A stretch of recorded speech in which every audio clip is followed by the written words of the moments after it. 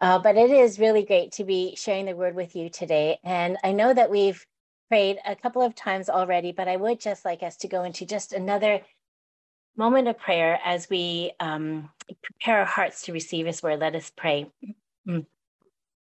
Loving, gracious, almighty God and Father, God, we thank you so much for gathering us here, for placing on our hearts to come and meet. And even though we are separated by the fact that we are not in the same building together, but we ask that you unite our spirits, that you unite us together with your spirit, that as we come and hear your word, that you will just speak into our hearts. God, I love what was sung today in one of the praise songs that we sang this morning, Canvas and the Clay, that you are not finished with us yet. And so we ask, God, that you prepare our hearts, that you make us into good soil to receive your word today, that we will, in our times of help me in my unbelief, that we will be able to taste and see that you are good. God, we thank you, Lord Jesus, for this time. In Jesus' name we pray. Amen. Okay, so doubt. Doubt, as one website puts it, almost seems like a bad word in the Christian circles. And doubt, according to the Cambridge Dictionary, is defined as not being certain about something, especially about how good or true it is. From the classical humanism perspective, doubt is an essential to life. Rene Descartes said, if you would be a real seeker after truth, it is necessary that at least once in your life you doubt as far as possible all things. And some believe it is not doubt that is evil, but instead it is our reaction to doubt. For some, doubt can spur us into new heights as we seek to overcome our doubts, while for others it can create fear and immobilize us. But the Bible, on the other hand, says something quite different. James chapter 1, verse 6-8 says, but when you ask, you must believe and not doubt, because the one who doubts is like a wave of the sea blown and tossed by the wind. That person should not expect to receive anything from the Lord. Such a person is double-minded and unstable in all they do, and yet doubt is a reality we all face. Doubt has this interesting way of creeping into our thoughts and our emotions, and if goes unchecked, can wreak havoc on our lives and on our faith. I like the way this one biblical scholar and theologian puts it, Peter Enns. He says, as he talks about the progression of faith when it comes to doubt, he says, I've often gone from I know what I believe to I think I know. And then he continues on and says, then as bicycling down a steep hill with no brakes, it moves more quickly to I think I thought I knew. I'm not sure anymore. I don't really know anymore. Honestly, I have no idea. Leave me alone. And the remedy to doubt is faith. And as Romans chapter 10 puts it, faith comes from hearing the word. The word of God testifies to God's goodness, his greatness. The word testifies to God's presence, to God's path, and to God's promise. It reminds us that we can have trust and faith in him. And I love the way Hudson Taylor puts it. He says, God is not looking for men of great faith. He's looking for common men to trust in his great faithfulness. We are starting a new sermon series, and the title for this sermon series is Help My Unbelief. And you may recognize this title to be the second half of a plea from a father whose child is possessed by an evil spirit. The story is found in Mark chapter 9. But after a brief exchange of words with Jesus about this possessed child, the father turns to Jesus and he says, but if you can do anything, please take pity on us and help us. And Jesus responds by essentially saying, what do you mean if I can? Everything is possible for the one who believes. And at that, the father, recognizing that he does have faith, but also recognizing that he also has doubt, the father doesn't hide his doubt or become ashamed of it. He takes it to Jesus and he exclaims, I do believe, help my unbelief. And some translations say, I do believe, help me overcome my unbelief. And after hearing the father's plea, Jesus immediately speaks to the evil spirit and permanently delivers the child of the evil spirit. And I think many of us at one point or another in our lives, or maybe even right now, have been in that state of, I do believe, but help my unbelief. As followers of Christ, we do trust that God is with us, that God is taking care of us and directing our lives and our journey. But there are times and circumstances, crises of belief moments that cause us to become disoriented in our faith, that cause us to fear, to question, and doubt God's presence. Is God really here with me? Can I trust that God is really who he says he is? The challenges and struggles and pain and suffering that cause us to question and doubt God's path, God's plan. Finding ourselves asking, is this what life is all about? Is this the path that God has given me? Didn't he tell me to do this? Then where is he? In crisis of belief, challenges and struggles that cause us to question and doubt God's promise. Over the next 3 weeks, in our sermon series, Help My Unbelief, we are going to be looking at a story that reveals to us and reminds us of God's presence, God's path, and God's promise. And the story that we will be reviewing is not from the Bible. It is not, it is from the Bible, but it is not from the story that we just read from Mark chapter 9. But it is a story that is rather familiar. It is the Exodus story. Okay, so for some of us, the Exodus story is so familiar. It is like the events posters hanging in the walls of the high schools that have become all but wall art, something nice to look at, maybe even entertaining, but the message that it carries is no longer of interest. The message it carries is all but lost. And this reminds me of a story of a wife who did an experiment. And this experiment has to do with her husband in their recycling blue bin. And some of you may know where I'm going with this. Long story short, this said blue bin sat in the middle of their entrance hallway all week long until she couldn't stand it anymore. And she finally confronted him, asking him why he hadn't moved the blue bin from the middle of the hallway. And to her surprise, he didn't apologize, nor did he didn't start yelling. He didn't start yelling and saying, well, why didn't you move it? But to her surprise, he genuinely asked her, what blue bin? At least 2 times a day, he passed by the blue bin. He walked over it. He walked around it. He may have even banged his shin on it a couple of times, and yet he didn't see it. It didn't register in his brain. He was unfazed by it, not impacted at all. And so I think for some of us, the Exodus story, not the book of Exodus, but the Exodus story has either become the wall art, something nice to look at, even entertaining, but the message has been lost, or it has become the blue bin in our lives, something we come across, but it leaves us unfazed and not impacted at all. But I hope that you will approach this sermon series with fresh eyes. I hope that you will approach this Exodus story as if you've never heard about it before, soaking in the sights, the sounds, the emotions, and being in wonder and awe again. Why? Because the Exodus story is our story. The Exodus story is our story, from the Israelites being delivered from their slave drivers to their actual journey through the wilderness to their final destination, the promised land. Their story is our story. And over the next 3 weeks, we will not be taking the scenic route. Unfortunately, we don't have enough time. We will not be taking the scenic route and going through all the details, although there's so much that we could go through.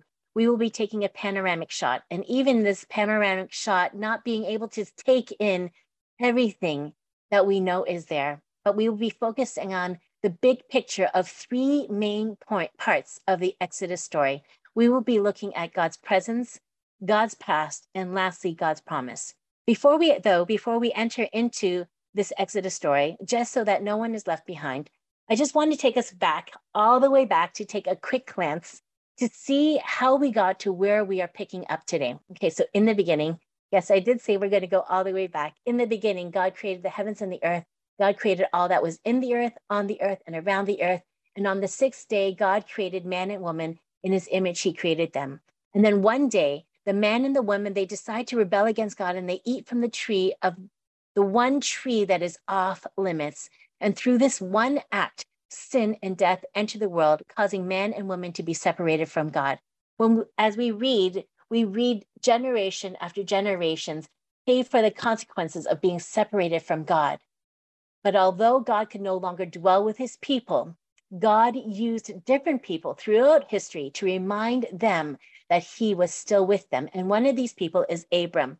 And God speaks to Abram saying in Genesis chapter 17, verse 5-8. And I hope that you remember this verse, because we will be alluding to it a couple more times in this sermon. But Genesis chapter 17, it says, "No longer will you be called Abram. Your name will be Abraham, for I have made you a father of many nations. I will make you very fruitful. I will make nations of you. The kings will come from you. I will establish my covenant as an everlasting covenant between me and you and your disciples after you for the generations to come, to be your God and the God of your descendants after you. The whole land of Canaan, where you now reside as a foreigner, I will give you as an everlasting possession to you and your descendants after you, and I will be their God." And so in order for Abraham to become the father of many nations, God promises Abraham a son. And out of desperation, Abraham takes matters into his own hands. He has a son Ishmael with his servant Hagar. And then at 100 years old, with his wife Sarah, they have a son Isaac. And it is through Isaac's line that the promise continues. So Isaac has two sons, Esau and Jacob. And although Esau is the one that is in line to carry out the promise of God, Esau actually sells off his birthright for a bowl of stew to Jacob. And then Jacob becomes the one to carry on the promise. Jacob, whose name gets changed to Israel and becomes the nation of Israel, has 12 sons. But he has one favorite son, Joseph. And in a jealous fit, Joseph's 10 older brothers sell him off into slavery, and Joseph ends up in Egypt. After facing numerous challenges and injustices over the course of time, Joseph becomes the second in command in Egypt, second only to Pharaoh. And here he leads the people of Egypt and its surrounding nations through a 7-year famine. It just so happens that Jacob's family, which includes Joseph's brothers, are suffering from the same famine. And hearing that there is food in Egypt, Jacob sends his son to Egypt. Here in Egypt, there's a great family reunion, a great story of redemption. And it is at this point that Joseph invites all of Israel, all of Jacob's family, all of Israel, to go to Egypt. And as Israelites' history continues, the Israelites are blessed by God and grow in number. And if you recall from Genesis chapter 17 passage that we read just earlier, that is part of the promise that God made to Abraham, that they would grow and increase in number. And as time passes, that generation of Joseph and his brothers, including the Pharaoh, pass away. And the memory of all that Joseph did to save Egypt fades away as well. Meanwhile, there's a new Pharaoh in power, and he is threatened by the sheer number of Israelites and the power that they have as a nation, and devises a plan to oppress them and make them slaves. In Exodus chapter 1, verse 11-14, it tells us, "So they put slave masters over the Israelites to oppress them with forced labor, and they build Pithom and Ramesses, store cities for Pharaoh. But the more they were oppressed, the more they multiplied and spread. So the Egyptians came to dread the Israelites and worked them ruthlessly. They made their lives bitter with harsh labor in brick and mortar and with all kinds of work in their fields. In all their harsh labor, the Egyptians worked them ruthlessly. In spite of the brutal, crushing labor, in spite of the Egyptians' merciless, ruthless treatment of the Israelites continue to increase in number. And although it doesn't seem like it, God is with them. God is watching over them. God is blessing them with numbers.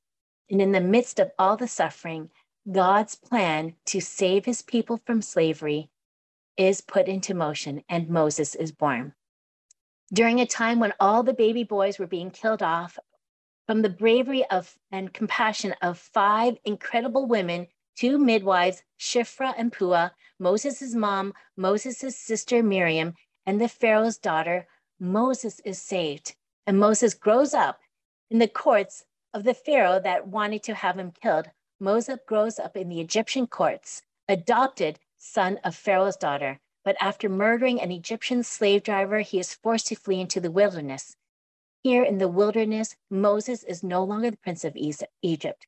He is just a lowly shepherd, Egyptians despised shepherds, and to make it worse, he wasn't even the owner of the flock. Here in the wilderness, Moses marries Zipporah.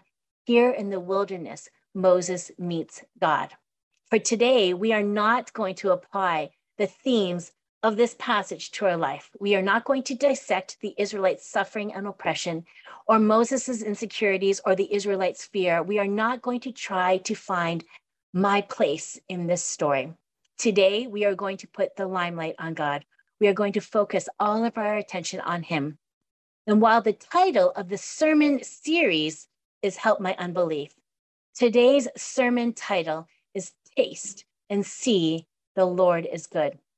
So that when we cry out and plead, help my unbelief, when we question, God, do you really exist? When we doubt God's faithfulness and ask, God, are you really with me? When we are confused and disoriented in God's goodness, we can look to this passage and be reminded of God's goodness, his greatness.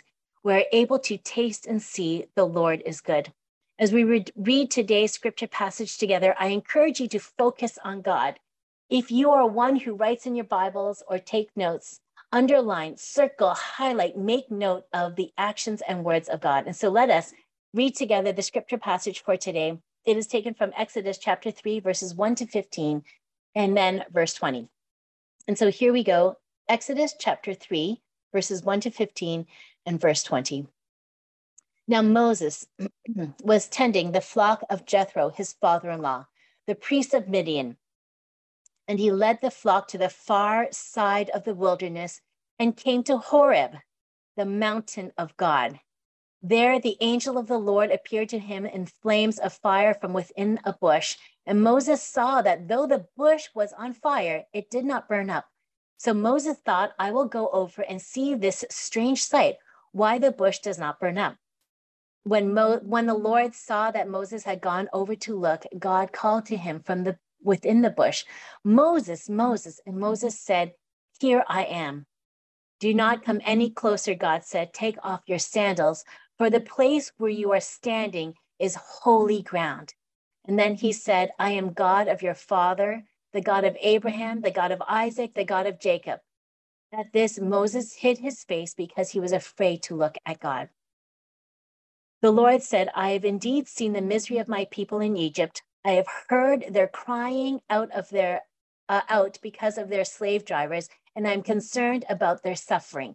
So I've come down to rescue them from the hand of the Egyptians and to bring them up out of the land into a good and spacious land, a land flowing with milk and honey, the home of the Canaanites, the Hittites, the Amorites, the Perizzites, the Hivites, and the Jebusites. And now the cry of the Israelites has reached me, and I've seen the way the Egyptians are oppressing them. So now go. I am sending you to Pharaoh to bring my people, the Israelites, out of Egypt. But Moses said to God, who am I that I should go to Pharaoh and bring the Israelites out of Egypt? And God said, I will be with you. And this will be a sign to you that it is I who have sent you. When you have brought the people out of Egypt, you will worship God on this mountain.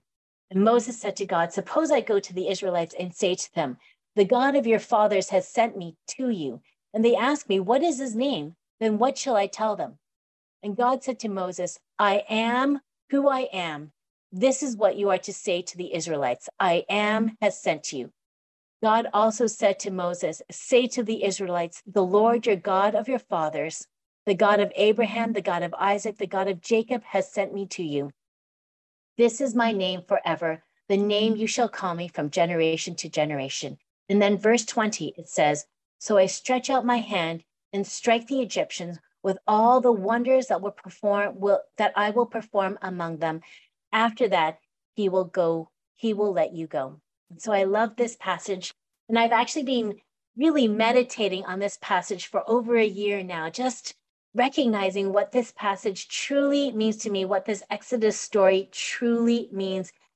And so I hope that you will feast on this message. I hope you will chew it over. I hope that you will absorb it to the core of your being, that you will take it all in, and you will see the Lord is good. And as we go through this Exodus passage, chapter 3, verses 1 to 15 and verse 20, there are 4 things we see about God. that remind us that the Lord is good. In each of these four things, luckily, they start with the letter I. And so the first thing that we can see about God is that God is with us. Number one is God is Emmanuel. And we're going to go back a little bit outside of the scripture passage that we read. We're going to go back to Exodus chapter 2 for a moment, that while the Israelites are suffering at the hands of the slave drivers, we are told that their numbers continue to increase. And even though it seems like God is missing from their lives, even though they are suffering and it seems like God has forgotten about them, in actuality, God is with them, fulfilling faithfully his promise to them. And we're going to talk more about this in the final week of this sermon series when we talk about the promise. But I want you to remember God's promise. God's promise was not to have them live in the lap of luxury. God's promise wasn't to have them live their best life now. God's promise to Abraham was that God would give Abraham many descendants, that God would make him into a great nation, and that God would give them the land that is flowing with milk and honey. God is Emmanuel. God is with them. He never left them, nor did he forsake them. And we can see this as the Israelites continue to grow in number.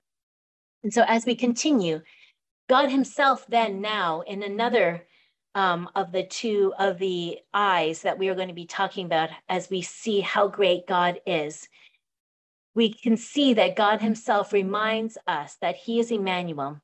As you look into verse 7, it says, "The Lord said, I have indeed seen the misery of my people in Egypt. I have heard them crying out because of their slave drivers, and I'm concerned about their suffering. So I have come down to rescue them from the hand of the Egyptians and to bring them out of the land into a good and spacious land, a land flowing with milk and honey." Here, as we see that God is with us, we see that God is not blind.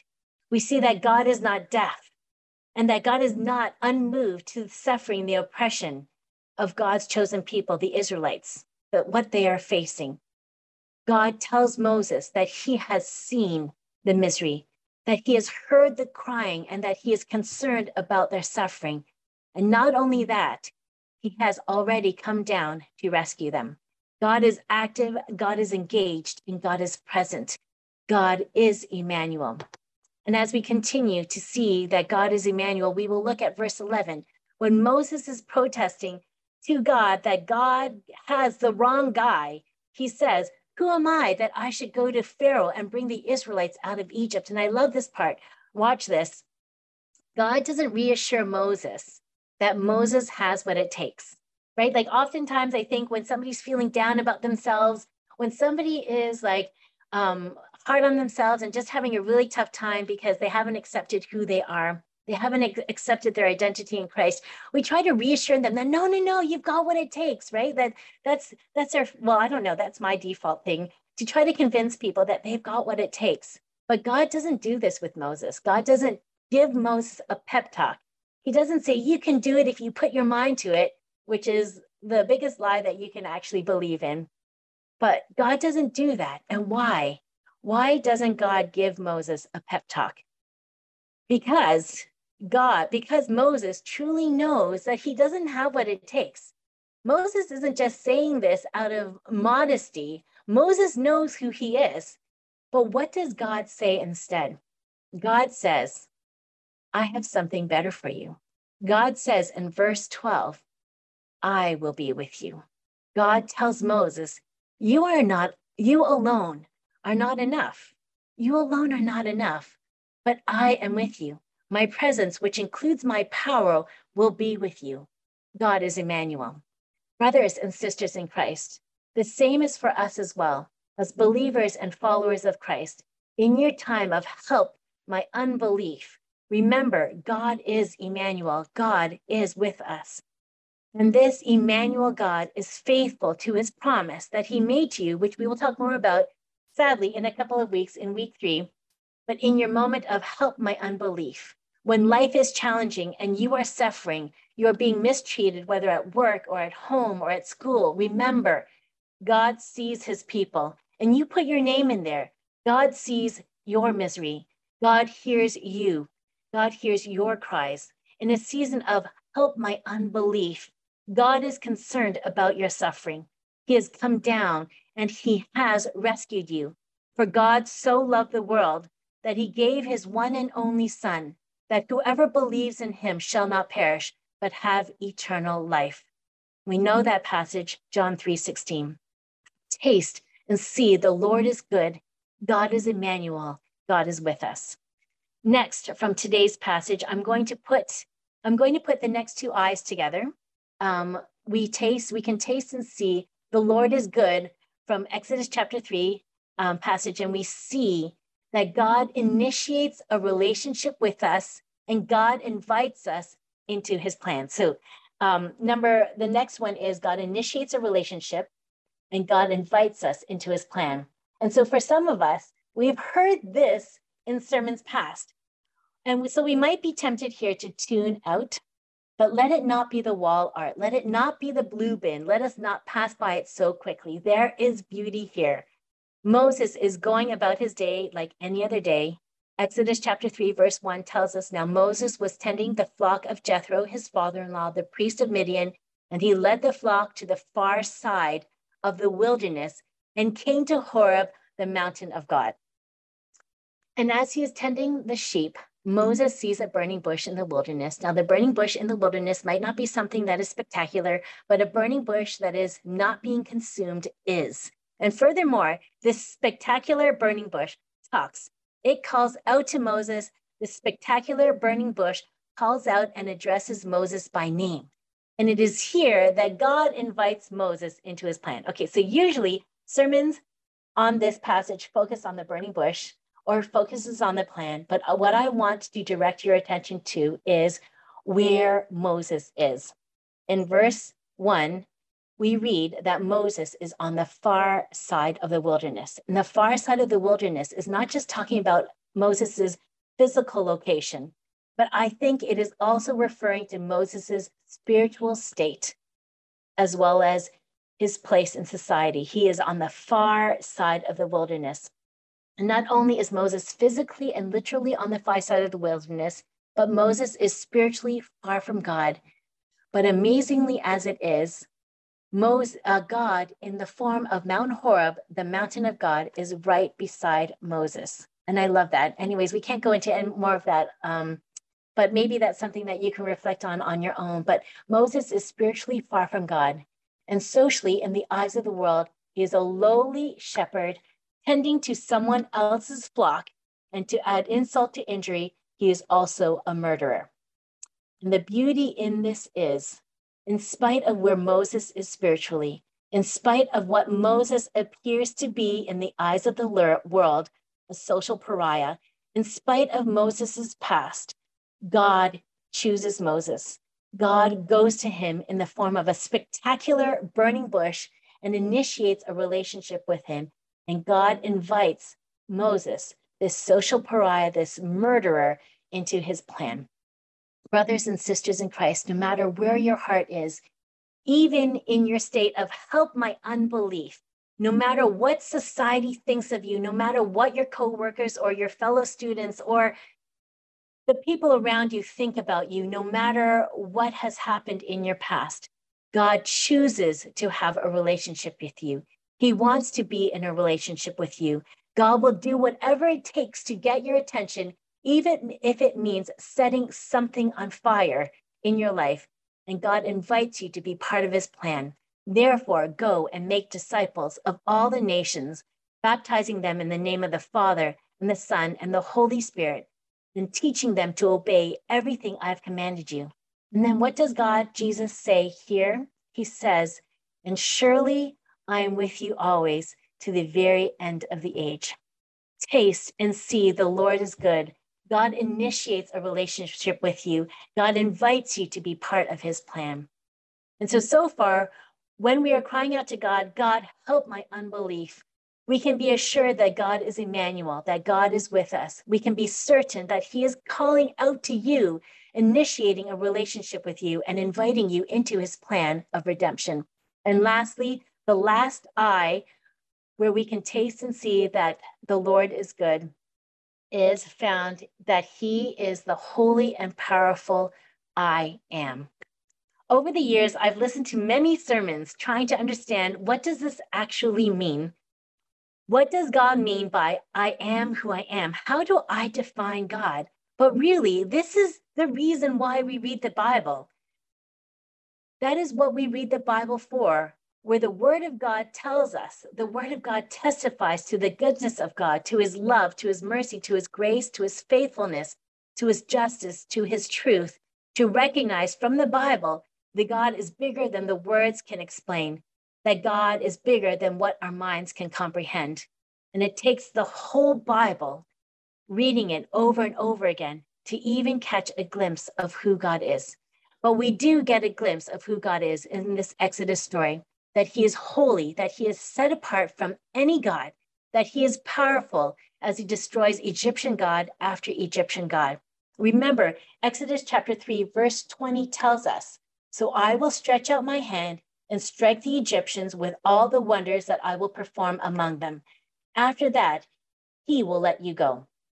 We see God do this wonder after wonder, plague after plague, and you can read about the 10 plagues in Exodus chapters 7 to 12, but each plague is like a double-edged sword. On one side, the plagues are showing that the Israelites, who God is, that he is the I am.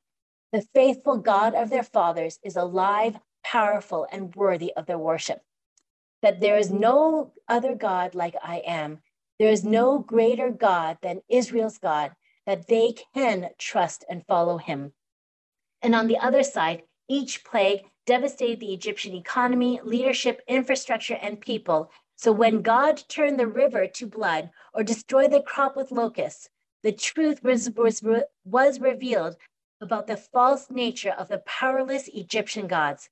And that God was the one true I am who I am God. And Jesus continues this statement in the New Testament, and he spells out for us a little bit more of who he is. Jesus reveals to us, I'm the bread of life. He is what sustains us and gives us food to eat. I'm the light of the world, that when we're groping around in the darkness, we can actually see. He is the door. He is the good shepherd that leads us and guides us. He is the resurrection and the life. I'm the way and the truth and the life, and he is the vine.